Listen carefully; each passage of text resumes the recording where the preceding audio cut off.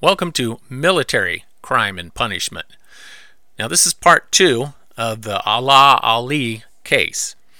Now, I find it interesting, by the way, that his first name is God, in Arabic. So, his mama named him God, I guess. Anyway, the following is the courtroom recording of the appeals court over whether or not Mr. Ali is subject to military law, whether they can court-martial him or not. Now, I hear a lot of people, rightfully, are afraid of martial law. And Mr. Ali, because of his employment, was subject to martial law. And the reasoning is like the Fifth Amendment and the Fourth Amendment of the Constitution do apply in these cases, but they're restricted. They don't have the breadth that civilian courts give them. So being subject to martial law is a big deal, and being a non-military person subjected to martial law is almost unheard of.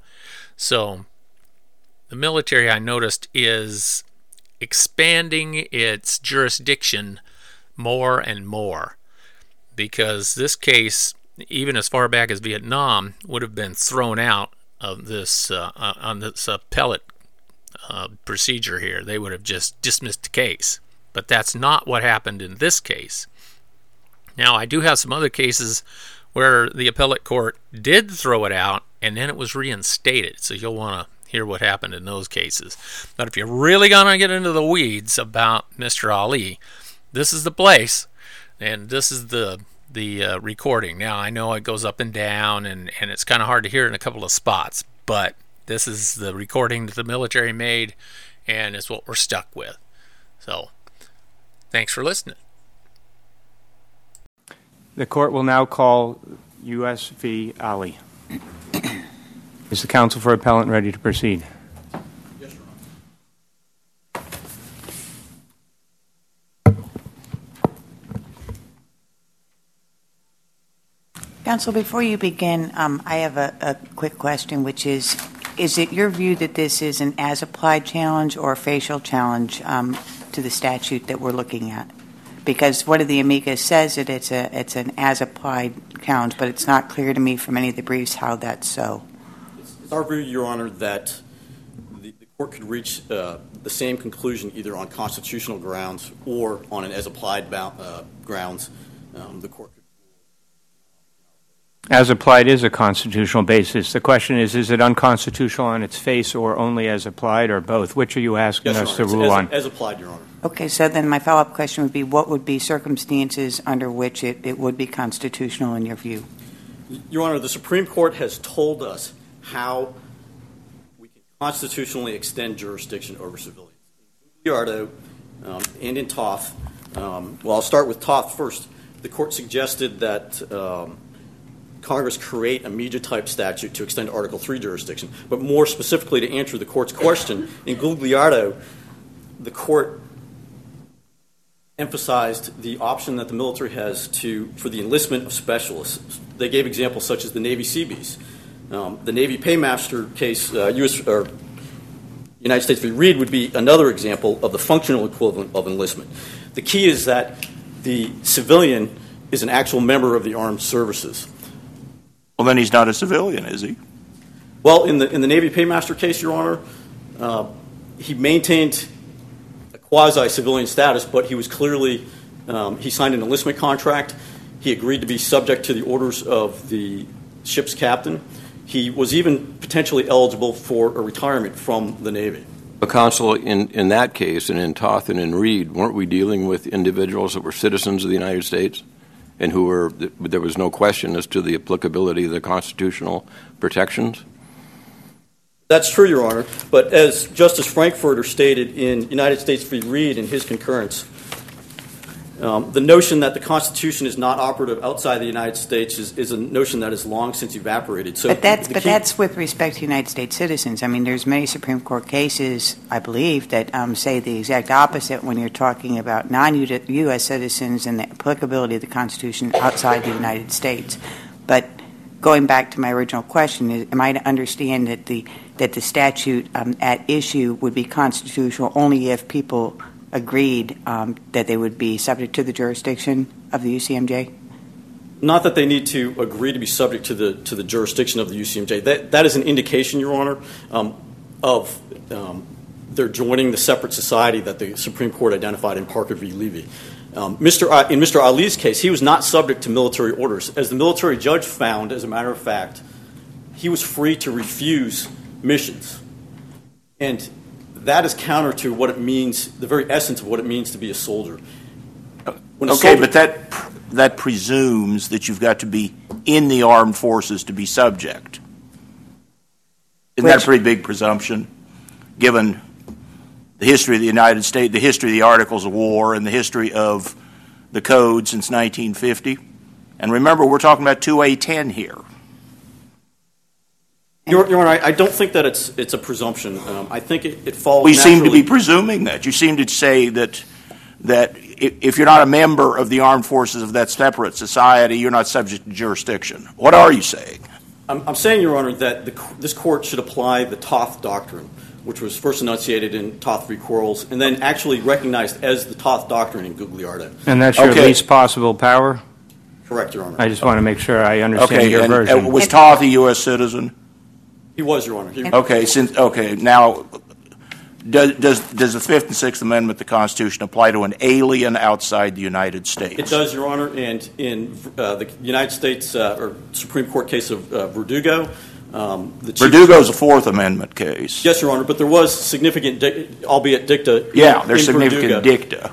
That explains that the Fifth and Sixth Amendment says that it applies to persons. The Fourth Amendment identifies its applicability to citizens. Could you point out where Verdugo says that? As I looked at Verdugo, I didn't get that.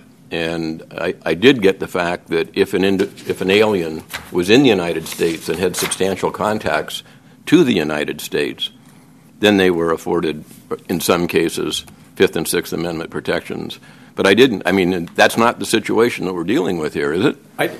Your Honor, if I could, I would like to give you that cite on rebuttal. I know it is in my brief, and I can provide you with that cite. I don't have that readily available. Counsel, has there ever been a case in which this court, the Supreme Court, or a lower court has identified someone as serving with or accompanying the armed forces and subjected them to court-martial jurisdiction and said that they don't have all the rights of a U.S. citizen before a court-martial?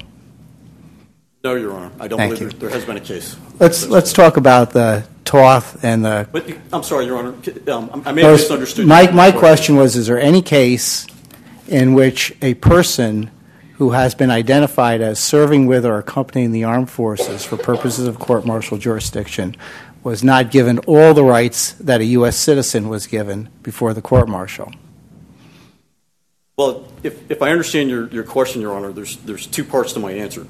The first part is that when a person is subjected to a court-martial jurisdiction, they receive military due process, and that's distinct from constitutional due process, including the Fifth and Sixth Amendment rights. Has this court used the term military due process in the last quarter century, or have we applied the Constitution of the United States except as excluded? That's correct, Your Honor. I get the phrase military due process from Bernie. That's 1957 case. Yes, Your Honor, but that is the case that the government relies on. But I'm talking about right now. Members of the armed forces are given all the constitutional rights of their civilian counterparts unless there's a reason for excluding it. Has there ever been a circumstance in which a person who is an alien or a person who is not a U.S. citizen would be brought before a court-martial and not get all the same constitutional rights as a U.S. citizen would get before that court-martial? I don't believe so. Let me ask it a different way. Do foreign nationals serve in the United States military? They have to have some sort of status, Your Honor. They don't have to be actual citizens, but they do have to, I believe, be resident aliens, or I'm sorry, I'm not sure what the term is, but they have to have some status that allows lawful permanent residents. Lawful permanent residents? Lawful permanent residents, yes, Your Honor. So people serve in the United States military who are not, in fact, citizens yet? Yes, Your Is that Honor. correct? That's correct. Okay. And do they get all the constitutional rights of their counterparts who are U.S. citizens? Well, They're in the armed forces. they get all the same constitutional rights as other soldiers. They do not receive the same constitutional rights. Understood. Has there been a case in which a person who is not a citizen of the United States has been brought before an Article III court and has not been given all the constitutional rights of a citizen of the United States? I don't believe so, Your Honor. Okay. Counsel, So are you, you're not suggesting, or I don't think that an issue in this case is that the appellee in this case wasn't afforded all the protections at his court-martial that other service members are, correct? You're not making that assertion? No, Your Honor, we're not. no, you're making the assertion that he's due more. He's due more than our own troops are due under the code. Our argument is that he is due all the rights and protections that are found in an Article III court. And just to go back to my original question, because I'm still having trouble seeing how this isn't a facial challenge, but you're saying it's not a facial challenge because there could be a circumstance in which it would be okay if it was the least available, whatever the phrasing is, The least power adequate to the answer right. proposed. But then what I understand from your brief is there's no set of circumstances in which that would be the case because they could always create a court, a different court, an Article III court that would have jurisdiction over him, or turn him over to Iraq, or turn him over to Canada. And in none of those circumstances would he fall under 2A10. The fundamental problem, Your Honor, in this case is that Congress made a choice. They chose not to cover Mr. Ali by the Military Extraterritorial Jurisdiction Act. So your answer is that since the solution, you view this constitutional solution is to extend MEJA, that you are making a facial challenge to the statute. The court in Toth recommended a MEJA-type solution, Your Honor. Yes, but MEJA was enacted to deal with a wholly separate problem. MEJA was enacted to deal with dependent misconduct overseas, where there really is a constitutional hole. MEJA was not enacted to deal with this question. I mean, do you understand why it's saying that there's a way in which the statute can operate by making him subject to a different statute, not this one, doesn't take you out of the facial challenge land? I think I understand your point, Your Honor. Can I ask you to step back and act as if you're starting over? And there's a statutory application issue and there's a constitutional question. What is the issue you'd like us to focus on? If you thought we were going to decide this case in your favor, how would we decide it? Your Honor, as I said, the fundamental problem in this case is that Congress made a choice not to cover host nation nationals. Now, to answer Judge Stuckey's question a little bit more in depth, while it may have been the case that MEJA was passed to address the results of the post-Toth cases whereby the Supreme Court found that there was no jurisdiction. No, post-Reed v. Covert. Post-Reed v. Covert. Yeah, dependence overseas. But if I could just give you one illustration of how MEJA is in fact employed to extend jurisdiction over contracts. Counsel, is this your answer to my question? Something about MEJA? It's part of the answer to your question, What's Your the Honor. pivot point of this case? The pivot point of this case, Your Honor, is that Congress has the authority to extend Article III jurisdiction over Mr. Ali. They chose are not they constitutionally compelled to? Absolutely not, Your Honor. They're not. Okay, However, well, then they made a choice that's within their power. Do you understand the Chief Judge's question? He's saying, I think, put it in a different way, is your better argument that you win on constitutional grounds or on statutory grounds? And then why? Is that a different way of getting at your question? I think the better argument, in fact, Your Honor, is that we should win on constitutional grounds. Okay, However, and now why? Because when Congress chose not to extend Article III jurisdiction and instead later chose to extend Article I court-martial jurisdiction over Mr. Ali, they violated the Toth Doctrine. Okay, so your constitutional argument pivots on the Toth Doctrine. Correct, Your Honor. And your theory of the Toth Doctrine is it requires Congress to exercise the least possible power to accomplish the end. Is that correct? Correct, Your Honor. Now, why isn't this the least possible power? it appears to be your theory that so long as there is a court open somewhere in the world, the obligation is to bring the person back to the United States. Is that correct? That is I think, the practical result of the theory, Your Honor. But as Justice Harlan said in his concurrence in Reed v. Covert, it's the absence of civil authority that makes military. But it appears to me that your argument essentially is so long as there is a court, an Article III court open in the United States, it matters not how hard the combat is, where the combat is, or what role this person or the witnesses that might be implicated in the case might be performing. It does not matter. The only option is to bring them back to the United States as a matter of constitutional law. Unless the military has previously, I think that's correct, Your Honor. Okay, so now he's on a submarine. He's a contractor on a submarine on alert, and they're supposed to surface, helo them back to the United States under your theory of the law? What's the limit of your doctrine? It seems to have no limit. It's a doctrine that swallows the whole and basically says, can't do it.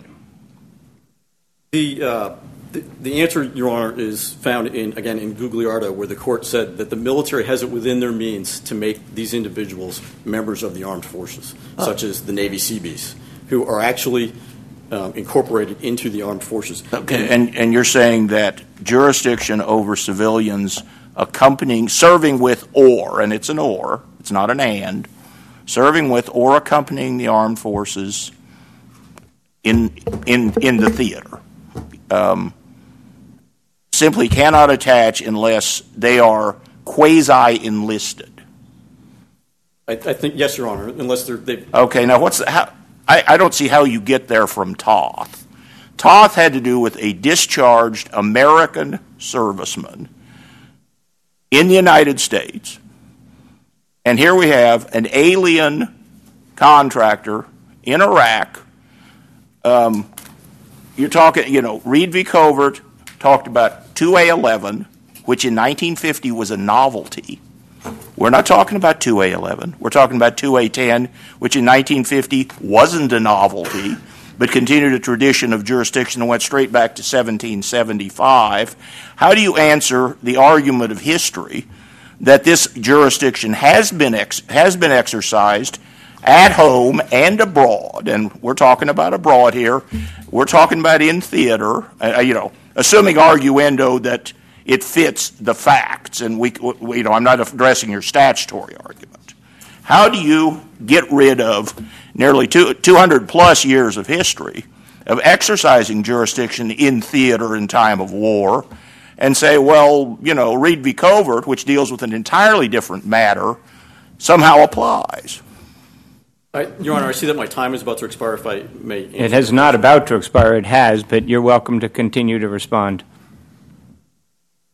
Your Honor, I would respectfully point to what the court said starting in Reed v. Covert and Justice Frankfurter's concurrence, and actually adopted by the court in Gugliardo, that the materials that you refer to are too episodic, too meager, to form a solid basis in history. Frankfurter was talking about courts-martial in time of peace. They are hardly episodic when you look at the record of the use of military justice in time of war, which is what we're talking about today. Well, he was referring to something else. If I may, can I answer? Of course. Thank you, Your Honor. The operations in Iraq were a contingency operation. They were not a declared war. So the same concerns that were present at the Averitt case, where you had the concern about military jurisdiction being exercised on a whole range of military-type operations, in this case contingency operations, is still present, and the Toth Doctrine controls. Okay, one more question. Hasn't American jurisprudence since Bass, I don't know how to pronounce it, v. Tingey in 1800, looked to the actual existence of hostilities and not to the question of whether it was declared or not? I think, Your Honor, that in Bass they were talking about a very different issue. The Fifth and Sixth Amendments were not implicated in that case. And as this court recognized in Averitt, when you delve into the very constitutionally sensitive area of subjecting civilians to courts-martial, the court should apply. Well, wasn't this enacted by Congress? I mean, we don't know, but if you read the statute, doesn't this have the practical effect of overruling Averitt? I don't think so, Your Honor. I think it Averitt said this only kicks in declared war. This says it kicks in declared war or a contingency operation, which everyone admits this is. Yes, Your Honor. Isn't that an overruling of Averitt by statute? I don't think so, Your Honor, because Averitt What is it? Averitt didn't address this specific issue because the contingency operation was not part of the statute. No, but Averitt addressed the question of what was war for the purpose of 2A10. I think, Your Honor, that the important piece to take away from Averitt is that the court applied the Toth Doctrine to analyze the statute, to interpret the statute as narrowly as possible in order to avoid the constitutional issues that inevitably arise when civilians are subjected to court-martial jurisdiction. Counsel, I have two quick questions for you. You focus on the constitutional argument. If we were to focus on the statutory application argument, what would be your best argument? Your Honor, my best argument in brief is that Mr. Ali had no military status. He was not subject to military orders. And therefore was not accompanying or serving with? Which portion of the statutory phrase are you focusing on?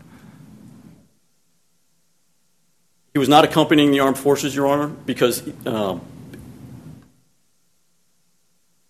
the only definition that is in statute is in MEJA and SOFA for what it means to accompany the armed forces. And those statutes specifically exempt host nationals. And that's the same excuse that the government used. And that's your strongest argument if we're going to focus on that. You don't have to spell it all out. I just want to know where you would like us to focus. I think my strongest argument, Your Honor, is that Mr. Ali was not an actual member of the armed forces because he was not subject to orders. Okay, and in terms of the constitutional law question, is it your view Congress was acting here solely pursuant to the rules and regulations authority or also the war power and necessary and proper power? They were acting solely in accordance with the Make Rules Clause, Your Honor. And is that your is that essential for you to win the case for us to determine that? Do you win or lose if the war power is applied as well? I believe we should win even if the war powers applies. Very well. Thank you. Counsel, I do have one question, and I'd like you to address Covert at page 33 and 34, the Supreme Court's decision, where the court, after having a very strong statement against court-martial jurisdiction over civilians, over a broad set of circumstances, refers to the cases in which lower courts have held that jurisdiction existed, doesn't criticize those cases at all, and says, from a time prior to the adoption of the Constitution, the extraordinary circumstances present in the area of actual fighting have been considered sufficient to permit punishment of some civilians in that area by military courts under military rules. Has there been any Supreme Court decision since Covert that has cast doubt on that particular comment by the Supreme Court as to the existence of that power in the area of actual hostilities? I don't believe, Your Honor, that there's been a Supreme Court case directly on point. And so, putting aside Averitt, which I know you're not conceding Averitt, but let's assume that Averitt's a statutory interpretation decision by our court. What in this case would exclude this individual from being present in the area of actual finding that would permit his punishment by a military court? That is, taking the words of Covert, the words in which the court that was extremely critical of any military jurisdiction over civilians, recognizing that in the area of hostilities that jurisdiction would exist. Does this case fall under those circumstances or not? It does not, Your Honor. I believe that the court in that particular passage was referring to the exercise of war powers is not at play in this case. Why not? There was no declared war, Your Honor. War powers only kick in declared war? What are we doing over there? What were we doing in Korea? Dancing down the primrose path? In that case, they also referred, as well as in Toth, to the cases of the hostilities involving the Indians. And I don't believe that those involve declared wars. That's correct, Your Honor. But You in could- the you case could- of the inmates, they were in continuous custody as a result of court-martial. So No, I was referring to Indians, not inmates. sorry. Counsel, you'll have more time on rebuttal. Counsel for the government.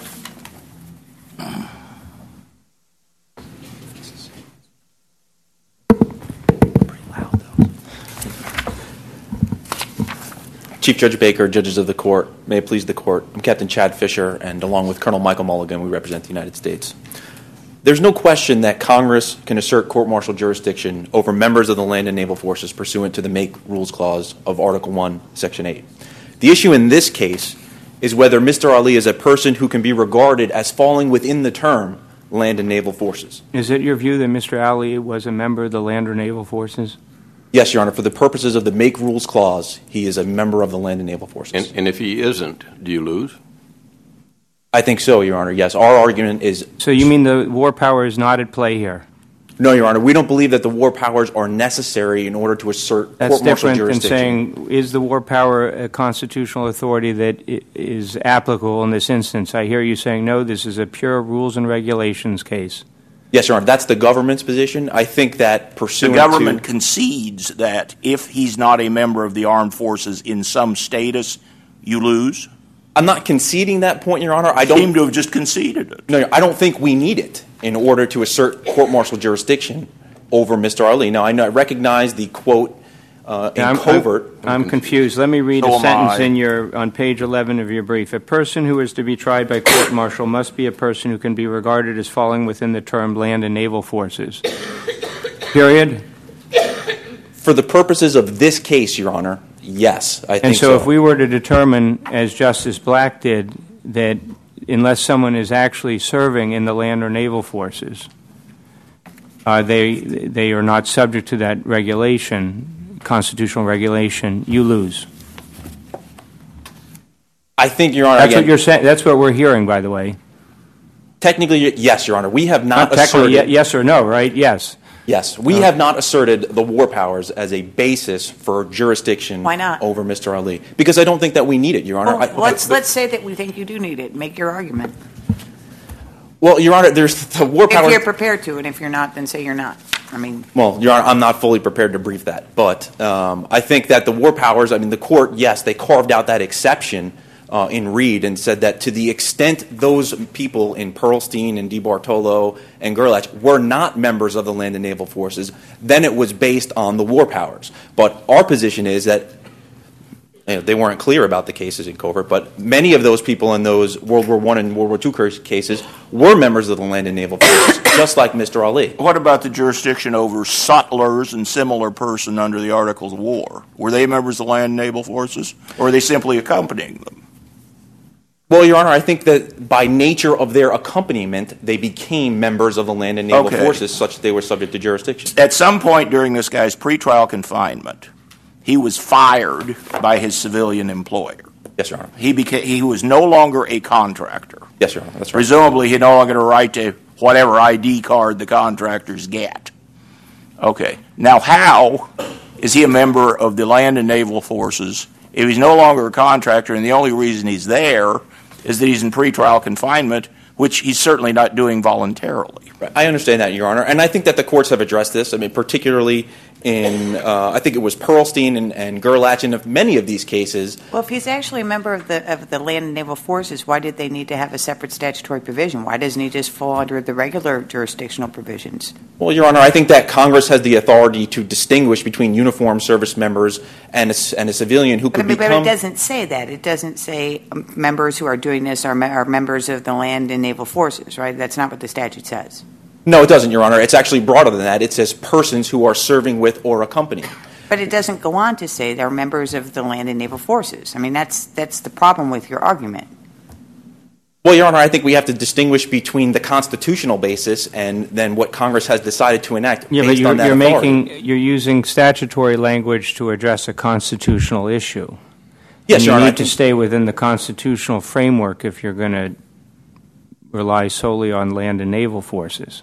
I mean, think of it this way, right? I don't think anyone in this room disagrees that to the extent that jurisdiction is exercised or may be exercised over civilians by a military court, that the extent that that can happen, that A, it has to be very narrow, and B, there has to be a constitutional basis for it. Yes, Your Honor, I would agree. So now explain to us what the constitutional basis is for the statute. And you can't refer to the statutory language in order to answer the constitutional question. I agree, Your Honor. And the constitutional basis is the Make Rules Clause of Article 1, Section 8, which enables Congress to make rules for the government and regulation of the land and naval forces. Isn't that a circular argument, though? I mean, you're arguing that the Make Rules Clause allows Congress to make rules, regulations, laws that govern the land and naval forces. But when you look at Article 2A1, they're talking about persons serving with or accompanying the armed forces. So how do you make that jump? I mean, it comes back, I think, to the initial question is whether or not this individual was in the land or naval forces, and whether or not persons serving with or accompanying the forces are part of those forces. If you look at the language in Article 2A1, it doesn't seem that they are. They're accompanying the forces. They're not part of the forces. Well, Your Honor, I think that the court has used different language to describe the statute and the Constitution, but I think what we know from the case law is that the amenability of court-martial jurisdiction turns on your status. We're looking here at the language of the statute and the language of the Constitution. And we don't disagree that it turns on the status. The question is whether there's a constitutional basis for Congress to extend the status to these individuals. Do you understand the difference? I do, Your Honor, and it's our position that by virtue of their either employment or by virtue of their serving with or by virtue of their accompaniment, they become so directly connected. You're arguing they're de facto members of the land and naval forces? Is there some missing word here that we haven't found yet? Well, Your Honor, I think that members of the land and naval forces is not exclusive to uniformed service members, and I think the court in Reed expressly said that on page 22 and 23, the court said, we recognize that there might be circumstances where a person could be in the armed services for purposes of Clause 14, even though he had not been formally inducted into the military or did not wear the uniform. So that is what I'm relying on. That's the hinge to your argument. Yes. The statutory trigger is declared war or a contingency operation. Both of which, declared war is an obvious doctrine, and a contingency operation implies actual hostilities. So how are we not under the war power here? I don't think that contingency operation in all circumstances, Your Honor, well, you read the statutory definition. No, but it is a situation in which the reserves are called up. You read the statutory definition in 101. A contingency operation strongly implies actual hostility. It does, Your Honor, but, for example, Operation Unified Response, the earthquake relief in Haiti, was a contingency operation. What do you do about the language in Covert where the Supreme Court specifically says that the constitutional power to create court-martial jurisdiction over civilians, if such power exists, arises from Congress's war powers? Your Honor, that quote from Covert was referring to the World War I and World War II district court cases, so the Pearlsteins, and what the court said was, to the extent they are not members of the land and naval forces, then it must rest on Congress's war powers. So there's two bases. Let's just for the sake of argument, assume as your premise for your continuing constitutional discussion that you've not persuaded us that they're members of the land and naval forces by virtue of a statute that says the people that are accompanying, serving with or accompanying, whatever the specific language is. So focus on an argument that doesn't make us assume that civilians are members of the land and naval forces. Well, Your Honor, he's not a civilian. It's the government's position that at the time that he engaged in this employment and took a job with if we disagree with you and we say, no, he's a civilian, you lose? We lose under the Make Rules Clause argument, yes, Your Honor. And you're not making any other argument. No, we're not making any other argument. Why are you so opposed to the war powers argument? I'm not opposed to it, Your Honor. I just don't making it. You seem to be just pushing us back. I just don't think it appears to be an alternative basis for a constitutional basis for the statute. And it appears to be at least somewhat compelled by the language of the article. There is, Your Honor, I think, an alternative basis under the war powers. But the problem is that's not well defined.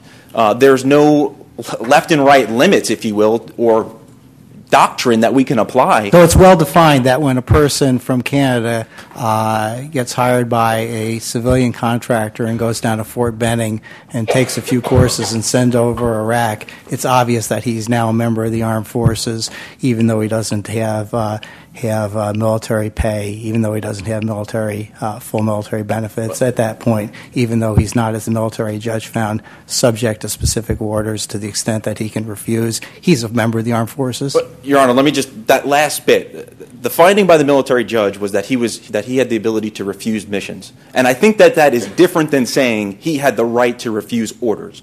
I think the evidence established that once he goes on a mission, he is subject to the orders of the squad leader of the 170th MP Company. Did the military judge find that specifically? No, he didn't, Your Honor, but I think that we can presume that the military used... But if he refuses the order to go on the mission, you never get there. That's true, Your Honor, and if there were evidence in the record that Mr. Ali had refused missions, I think there'd be a much stronger argument for the appellant that he was not necessarily a member of the Land and Naval Force, but there's no evidence. Is the reason that you're being resistant to the war powers is because you say, well, there's no logical limit because if it's not an actual war and it includes contingency operations, oh my goodness, then the sky could fall and this could apply to too many people and then you won't like that. I mean, is that what's going on? Well, I think it's difficult to identify a limiting principle. Well, why isn't a limiting principle as applied challenges? I mean, have you read the amicus brief? What about the limiting principle of hostilities, active hostilities? Well, yes, Your Honor. I mean, why isn't that a limiting principle? I think the limiting principle are all three requirements of Article 2A10. I think that it's contingency operation combined with in the field combined with accompanying and serving. Why doesn't that serve to cap whatever assertion of war power the President may or may not be asserting? It might, Your Honor, but again, I just don't think, based on the facts, based on the strength of Mr. Ali's direct connection to the armed forces, that we need to rely on the war powers in order to assert jurisdiction over Mr. Ali. If it's that clear that he was a member, why doesn't the contract just say so? There seems that each side has lined up 349 facts, and the one fact that seems to be missing is that none of these materials say, and welcome aboard. I think that's right, Your Honor, but... And that would be pretty easy for the government to write in, right? It would, Your Honor, but 2 points on that. I think the military judge, first of all, made a factual finding that Mr. Ali was aware that he could be subject to the UCMJ. Not in the contract, but as part of his training, he was made aware that he could be subject to the UCMJ. But the second point on that, Your Honor, is that the court in McCune v. Kilpatrick addressed this question specifically as far as whether or not the appellant needs to have knowledge of UCMJ jurisdiction. And the court said absolutely not. The statute doesn't say knowingly accompany the armed forces. It says accompany the armed forces. And it's an objective test based on the totality of the circumstances. What role does necessity, if anything, play in any of your arguments? Necessity meaning that this is necessary in order to accomplish the military mission, or you fill in the necessity? I think it is necessary, Your Honor. I mean, in terms of the members of the 170th MP Company need to know that Mr. Ali is going to... I don't think that was his question. I think his question is what role does that factor play in whether in your argument? Not whether there was necessity, but what role does necessity play in whether you win or lose or whether this statute is okay? It's part of the argument, Your Honor, but I think that the Supreme Court has clearly said that it is not sufficient in order to assert court-martial jurisdiction. But is it necessary? Yes, Your Honor. I think that... So if it's a necessity for the mission, how many cases have there been using this authority? That I know of, Your Honor, this is the only one that I know of. I couldn't say. And what does that tell us about the necessity of having this authority if it's part of your argument? I don't think it tells us anything, Your Honor, because, I think the question for the court is limited to the facts of this case. But again, I don't think that necessity answers the constitutional question may not be limited, though, because we're looking at how the Constitution applies in this and other contexts. That's true, Your Honor, but I think that the Supreme Court has been fairly clear in telling the government not to come to the court with explanations such as, if we don't have court-martial jurisdiction, this person is not going to be prosecuted. I think it's very clear that that is not a basis for asserting court-martial jurisdiction. They have to be, at least in the government's position, they have to be a member, or their connection must be so strong and sufficient to make them a member of the Land and Naval Forces. Why doesn't the least restrictive means test play into the question of the availability of another forum? Here, The MIJA has been in effect, the Military Extraterritorial Jurisdiction Act, for over a decade. The Justice Department has testified that it's been used in numerous cases. Despite all the years of war in Iraq and Afghanistan, and the thousands of individuals who have served as contractors, and the significant allegations of misconduct on behalf of contractors, and the significant cases that have been brought against contractors under MIJA, we have one case in which an individual is sentenced to 5 months confinement reduced to 115 days. Now, under MIJA, you've got a very similar case, the Brem case. South African contractor for a U.S. company involved in an assault against another contract employee, a contract for USAID, with a knife, very similar to this case. And that happened in November of 2010. He's brought to the United States in January, and by July, there's a sentence of 42 months confinement. What about that case, or anything in this record, or the legislative history of the 2006 amendment to Article 2, tells us that the power that's being exercised here is the least power adequate to the means? Well, Your Honor, a couple things on that. First, as far as the applicability of MIJA, I think the record and the military judge in ACCA had noted that MIJA does not apply, by the terms of the statute, to host nation national. But so I think the question is this much ado about a class of persons equaling exactly one, meaning that this statute has only been used in a situation like this, which it appears to be the situation that has come up, where the accused is a host nation national. And if so, why does that justify the necessity for the statute at all, as opposed to some other means? Well, Your Honor, I think there's a difference between the necessity for the statute and the necessity as far as good order and discipline. But I think the language that Judge Efron was... But I mean, you can't have one without the other, right? Well, just because the statute hasn't been used, Your Honor, doesn't necessarily mean that it's not necessary to good order and discipline in the unit. In this one case?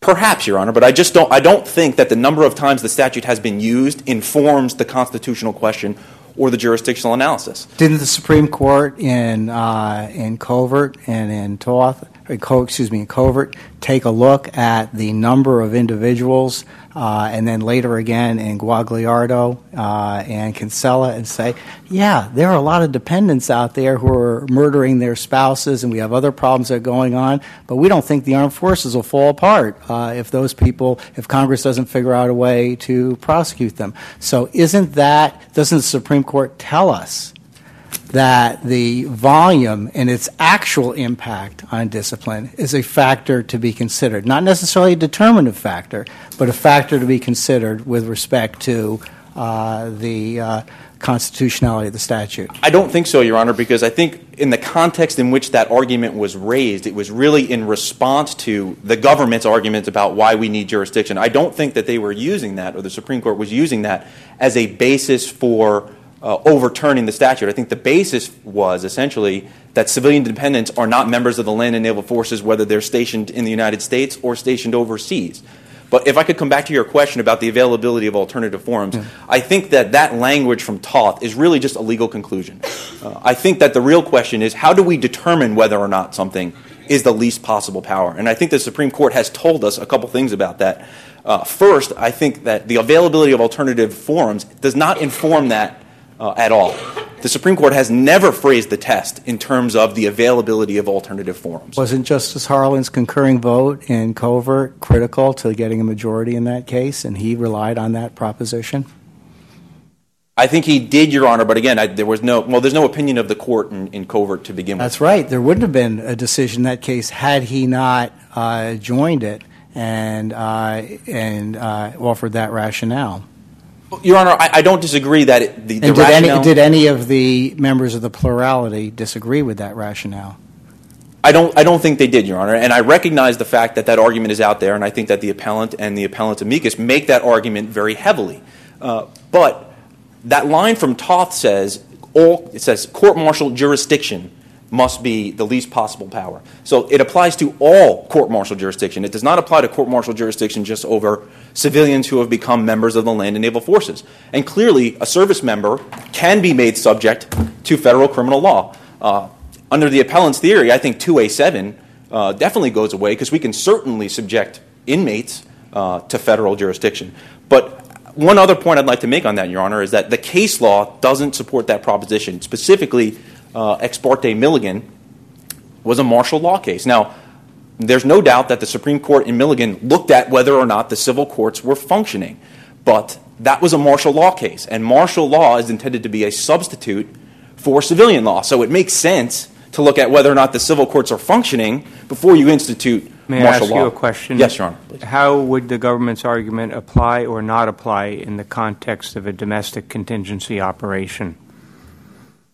Let's say you have a foreign national interpreter working at NORAD as part of Noble Eagle, and they're there to ensure that they can communicate effectively with foreign national pilots flying into the United States to avoid them getting shot down for a scenario. Does the government's argument apply in that context or not? I think it does, Your Honor, and I think what we're getting at is really the in-the-field prong of 2A10, and I think that. So just to be clear, and your time's over, but since you're answering my question, you can continue. And if there are any others. To be clear, you're saying that this would apply equally, mutatis mutandis, within the United States if it was a contingency operation in the United States? I think so, Your Honor, assuming that the facts establish that some part of the United States has become the field for the purpose of 2A10. Well, let me ask you this. Is the government's view that Operation Noble Eagle is the field? No, Your Honor, it's not. I mean, why is it not? Well, I think, where are we referring to, Your Honor? We're just referring to the Continental Airspace, Defense of the Airspace, Operation Noble Eagle. It's a contingency operation. It's been so designated. Why is that not the field, or is it the field? Well, Your Honor, the Supreme Court, I think, has defined in the field, and Bernie, I think, the court in Bernie defined in the field. But they weren't addressing Noble Eagle, and I'm asking the government, which has a unique responsibility for Operation Noble Eagle, to tell me what its view is as to whether that's a contingency operation that would fall within the context of this statute. Well, Your Honor, I don't know the precise left and right limits of Operation Noble Eagle, but I think I don't think that the facts establish that the United States. Well, just generally, if pilots are flying sorties against perceived threats and are authorized to let their weapons go, I mean, isn't that a conflict situation? Potentially, Your Honor. I mean, I think like the World War I and World War II cases, right, if we're talking about occupied Germany. No, we're talking about Operation Noble Eagle, and if pilots were authorized to let their weapons go. Within the bounds of the United States. Within the bounds of the United States, they were authorized? Well, I still think that the interpreter would need to be in an area of actual hostilities. And he's supporting the mission. I mean, if he's talking to foreign pilots, we're bringing tankers and the mission over. Is the airspace above his head. Sure, I understand that, Your Honor, but I think the question is, where are actual hostilities taking place? Now you're importing actual hostilities, where before you were going on and on about him being a member of the armed forces. Which is it? I mean, well, he was responding to my question, in fairness. Is your answer then that whether A10 applies depends on the existence of hostilities? I mean, that it's not just the language of the statute, but that it's limited by additional factors? Your Honor, I don't think that 2A10 applies unless we are in the field, and in the field is defined as an area of actual fighting. So if the United States had become an area of actual fighting, then yes, I think that it would apply. I'm not prepared at this time to address the specific 9/11 Noble Eagle question. Is that fair to say? I think that's fair to say, Your Honor, because I don't know the left and right. I don't want to put you in a box. It's a critical question, and I don't want you to say something just to survive the moment and live with it. And all this is disregarding the DOD directive that places additional limits on the exercise of 2A10 jurisdiction. As far as approval authority, yes, Your Honor, I think it does. That's one more question. Sure. One more question from Judge Ryan. The other question I have is in terms of, again, assume for the sake of my question that I don't agree with you that these are members of the Air and Naval Forces. So just assume that for the basis of my question, okay? Would it matter in terms of necessity, in your view, if the accused in this case, rather than being an Iraqi national, had been a U.S. citizen subject to MEJA?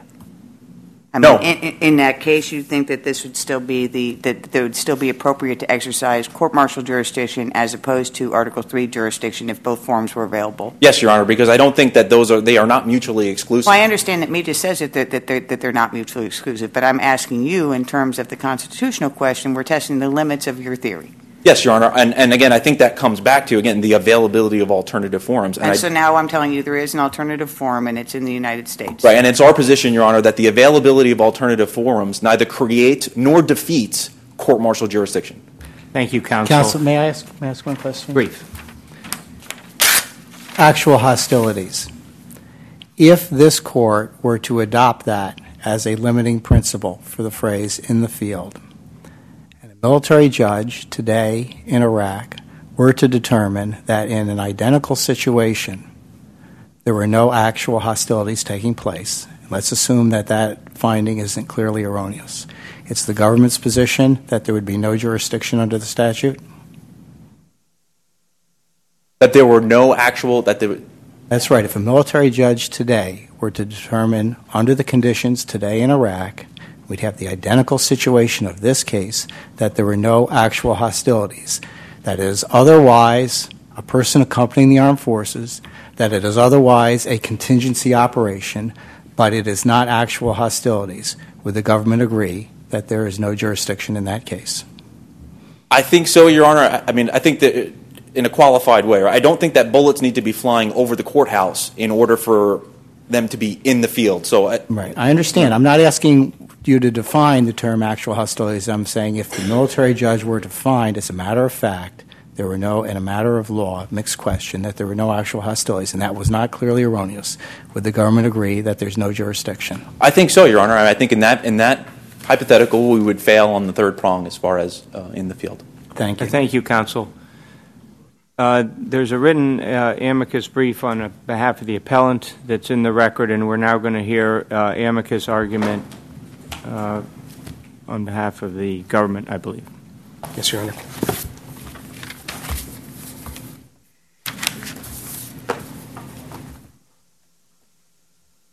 Mr. Chief Judge, Your Honors, may it please the Court, my name is Jeff Barnum, and I'm appearing on behalf of amicus in support of the government.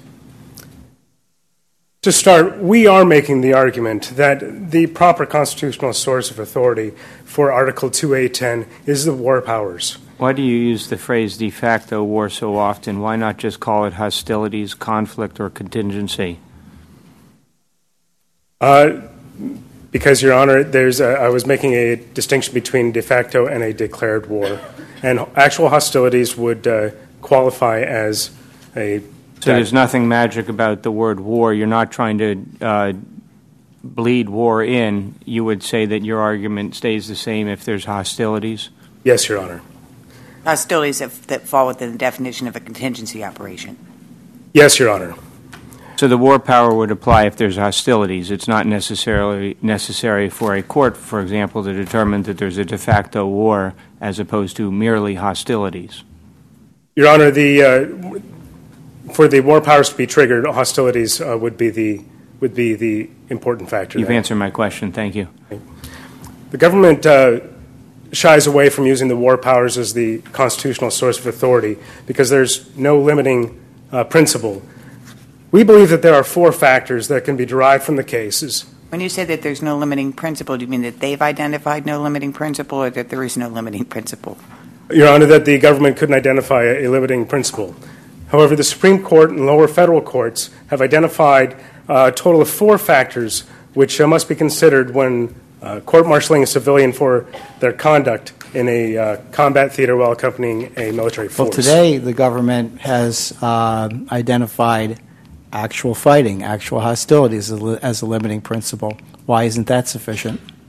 Your Honor, there are three other factors which include the civilian's role within the military unit, the nature of the offense and its impact upon the military mission, and the particular importance of using the court-martial. Counsel, with respect to the last point that you made, I'll ask you the same question that I asked the government's counsel. You say in your brief that with respect to the comparative advantage, you note that that the existence of an alternative form would be important, right?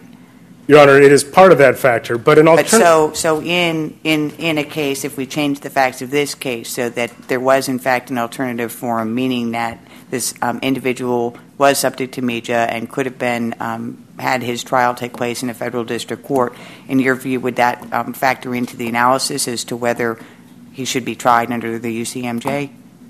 It would factor into the analysis. However, it's important to note that an alternate forum is not an equivalent forum.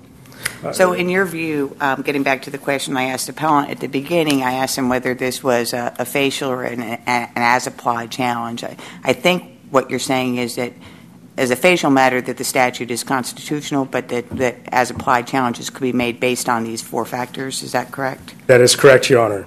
The Supreme Court has noted that the military may court-martial a civilian in certain circumstances, and these four factors identify the constitutional circumstances. Just to be clear, is this a totality of the circumstances test? Is this a weigh all of the factors and see which one feels strongest? Is this a they all must be present test? Your factors are quite clear. You've laid them out, but I just don't know what the predicate is. I have to find each of those to check the box, or just that one is really present? Your Honor, all four factors must be present to some degree. Can you tell us how they were present to some degree in this case? Yes, Your Honor. The first factor was the proximity to hostilities, and in this case, Mr. Ali was at the very heart of hostilities. Every time he left the combat outpost, he and his military unit faced threats from improvised explosive devices and small arms fire. Are you prepared to say at what point his I don't know if approximation is a word, his proximity to hostilities is not close enough? I'm not prepared to make that point right now, Your Honor. However, in this case... And you understand why, because yes. In your own brief you talk about there's two trends here. One is the use of contractors, and the other is the use of global power, and that we project global power from the United States overseas, and that we've used many contractors. So this issue about proximity to hostilities is critical. I appreciate that you're saying this meets it. I don't want to tell you when you fall off. Can you kind of walk me back and tell me a little bit? Yes, Can you Your at least Honor. tell me when I know I'm off? Yes, Your Honor. And then I know where the gray area is defined? If it's a scale to 0 to 10, the appellant's at 10, and perhaps Aviano Air Force Base would be 0. Okay. Is this geographic? It is geographic to a certain degree. And I mean that proximity can be geography, or it can be sort of a combat action ribbon type of thing, which is if you're eligible for a combat action ribbon, you're eligible for this clause. Otherwise, you're not. And Your Honor, it is a geographic term, and the reason for that is because when you are in the presence of actual hostilities or proximate to it, the need to adhere to military discipline is especially important. And thus, the closer you get to hostilities, the more important this factor becomes. The second factor is the civilian's role within the military unit. And this is measured by the degree of importance the civilian's role is to the accomplishment of the mission. Counsel, related to that issue, and if you're not prepared to discuss it, that's totally okay because it's not in your amicus brief. Do you have a view with respect to the strength of the government's argument that government contractors, by their very nature, are members of the land and naval forces? Do you agree with that statement? I do not agree with that statement, Your Honor. I think I think the court appropriately identified many of the logistical problems with shoehorning contractors into the land and naval forces, which is why we believe that the war powers are the most appropriate constitutional source of authority. And in this case, control of the battlefield is at the very heart of the war powers. War powers were there to enable the national government to wage war effectively. And here, Congress passed laws, and I'm quoting from Ex parte Milligan, that Congress can pass all legislation essential to the prosecution of the war with vigor and success. And surely the imposition of military discipline at the battlefront meets that particular test. Go back to your four factors, please, if you would, because what you're doing is trying to suggest to us where the limit of authority may lie.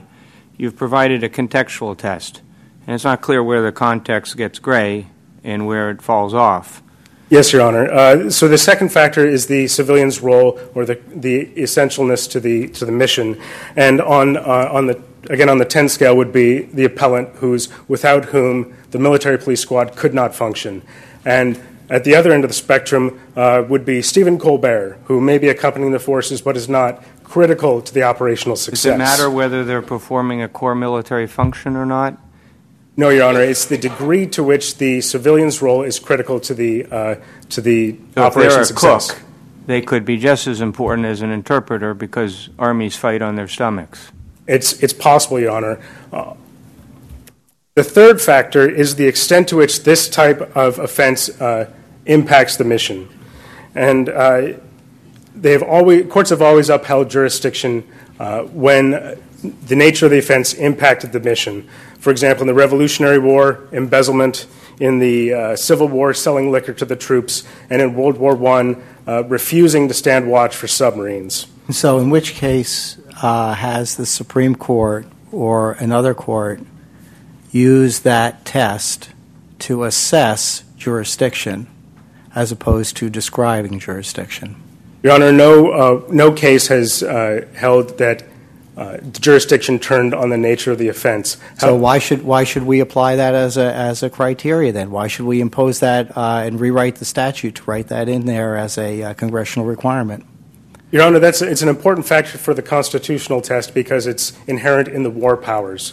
If the offense does not affect the conduct of the war, it's difficult to see how that punishing that offense would be constitutional under the war powers. And in this case, Mr. Ali's actions were detrimental to the mission, but perhaps not as detrimental as, say, sabotage or espionage.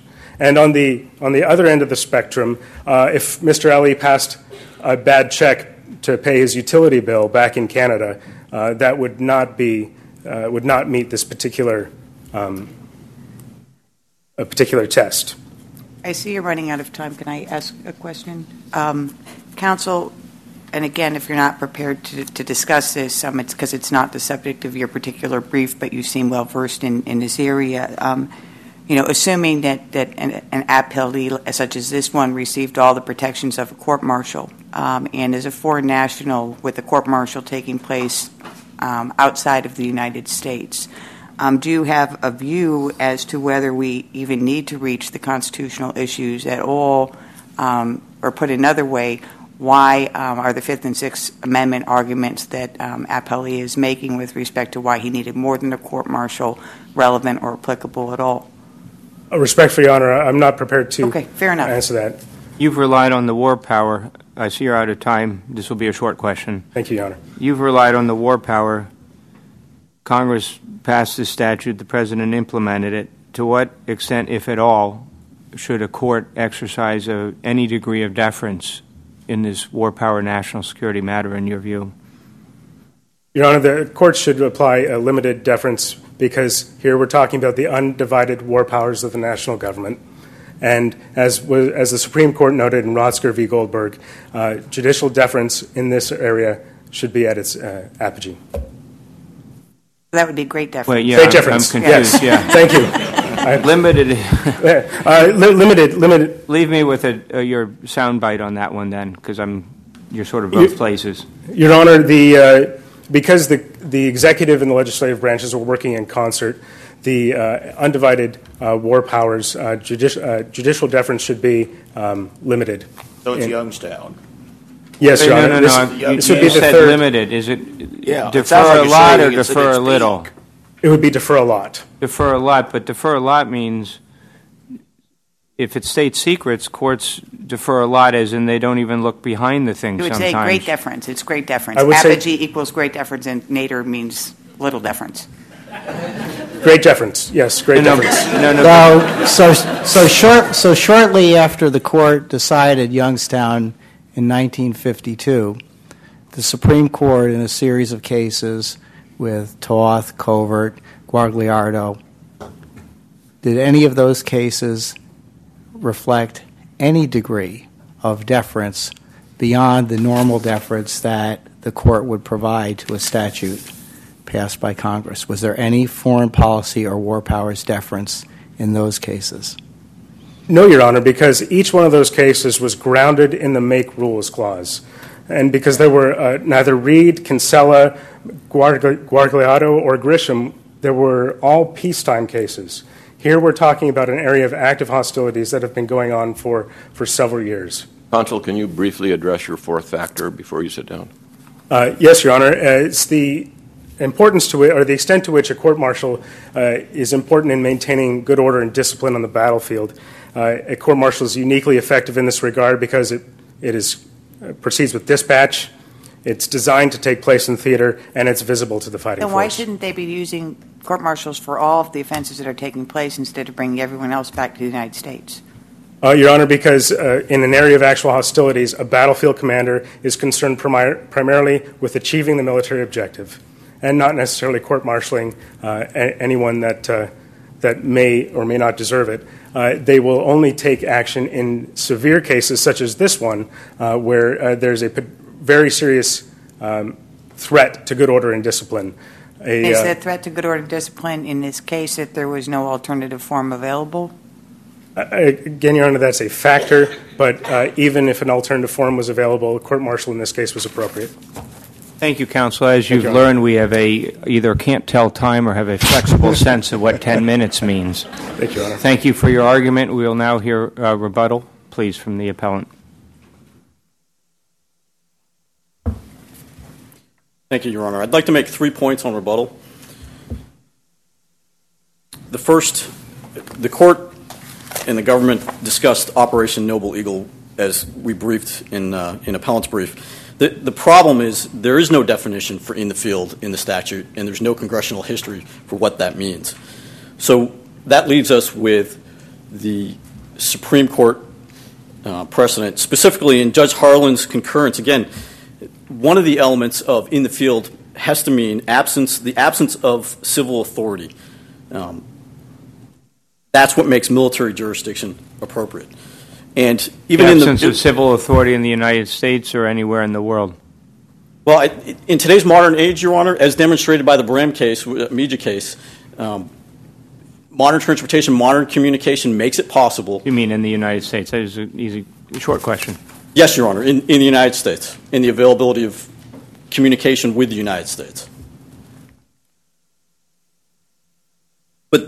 But that's not this case, and we don't have to decide the parade of horribles to decide this case, do we? What you're arguing is saying that, horrible things will happen, the roof will fall in, and constitutional liberty will die. But we don't have to decide that today, do we? This is a case of an alien in an alien land, in a time of actual hostilities. Well, this goes do we need to reach your parade of horribles? No, Your Honor, but this goes to my second point, the issue of necessity.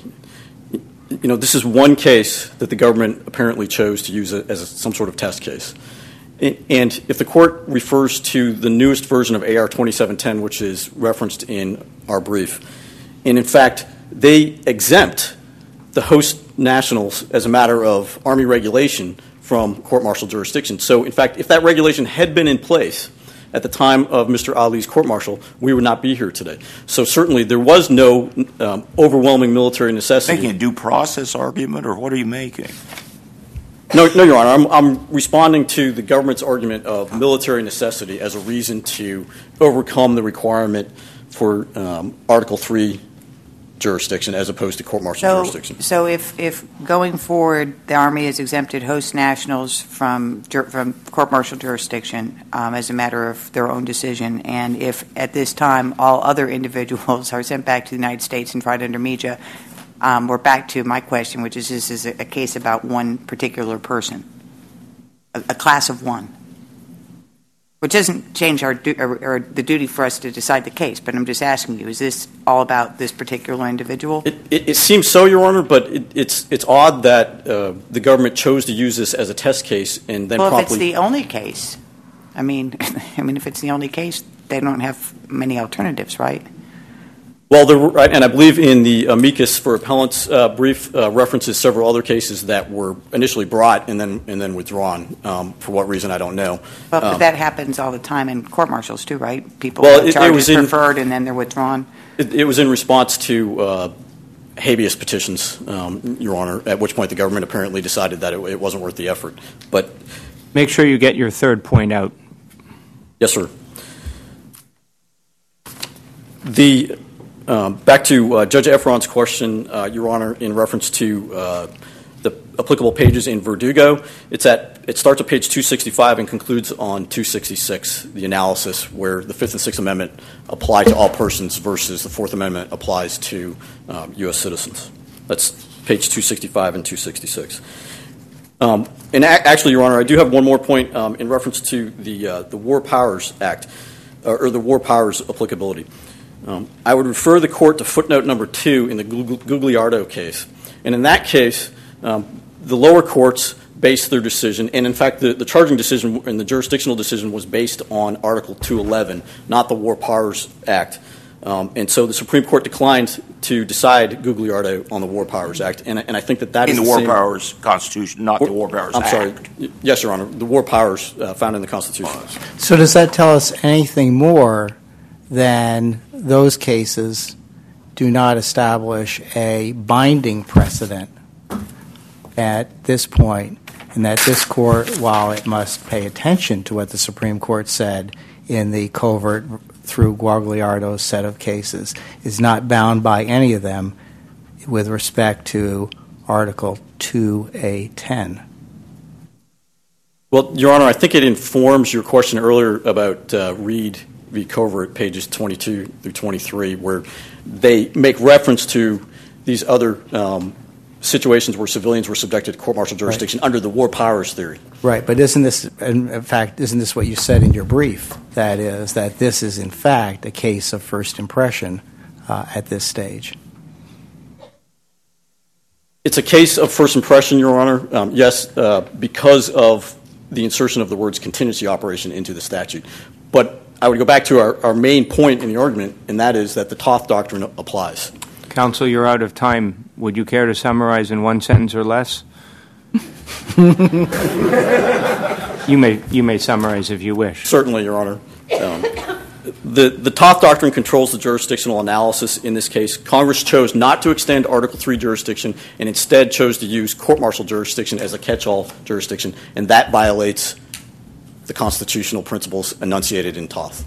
Thank you, Counsel. Thank you. Thank you, all counsel, including amicus. The case is now submitted. Before we recess the court, let me just say we're going to recess the court. You can practice standing up and down.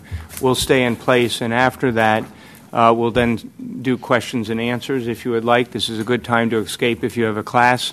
But if you don't, we hope you'll stay and ask questions of counsel as well as the bench. The ground rule, of course, is not to ask any questions that either directly, indirectly, or veiled are addressed to the case. Fair enough, but you can ask questions about the military justice system or anything like that. So please, where's our clerk of the court? Okay, thank you. Could you please... All rise.